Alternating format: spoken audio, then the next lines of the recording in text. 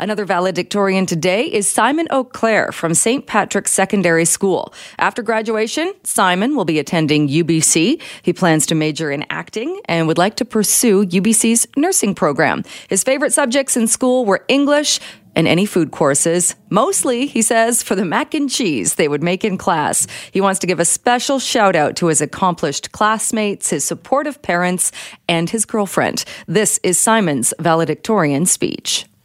Hello and good morning to the radio waves, and especially good morning to St. Patrick Regional Secondary's graduating class of 2020, along with parents, grandparents, esteemed staff, reverend fathers, honored guests, and friends.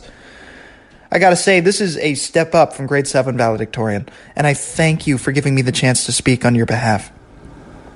To my fellow grads, we all changed so much together to become the people that we're gonna be for life. Think about who we were in grade 8. Weirder and awkwarder. That's who we were. I personally sported a hairdo that was considered dated since the 90s. My hair resembled the mane of a lion, so when lions actually tried to incorporate me into their prides, I forgot my niche for the entirety of term 1. We all sang C-O-F-F-E-E, that is C-O-F-F-E-E, in grade 8 choir upwards of what felt like 10 million times. And every teacher who was within earshot probably loved it just as much then as they do now. Great piece. At St. Pat's, we were all questioning why we weren't allowed to go off campus at lunch to hit Subways or Tim's. Some of us weren't even questioning it. We were just full out making a run for it. This is for grade 8s everywhere who just want a foot long. Even the best of us got caught, but the effort was admirable, to say the least.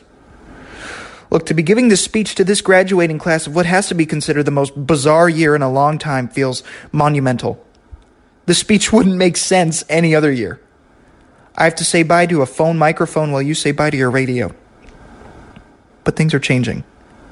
And until the world gets back to the way it was, we have to love it for what it is now. We video chat, we have grad ceremonies in our basements, we have drive-by celebrations, we binge. Wow, do we binge? And above all, we keep loving. As an attendee of a faith-driven high school, it would be neglectful of me not to tie faith into all of this.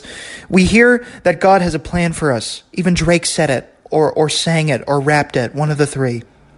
I picture God holding up a holy to-do list and finally reaching the COVID slot and being like, yeah, this one's going to be interesting. Let's see how they do. I don't know. And maybe you're able to find some comfort in the idea that this adversity is just meant to show us how good we are at fighting for the lives that we want and deserve. We have to hang on to that fight in us for this next step into adulthood. This isolation has been tough, but the struggle is ubiquitous globally. It's our nature to walk through some darkness before we stand in the light. The key is making that trudge through the unfamiliar black together so that we can hang on to some color to remind us of how beautiful it can be when we're through. Dr. Seuss. Kidding. That was me. That was my quote. I love you guys. Go do your thing.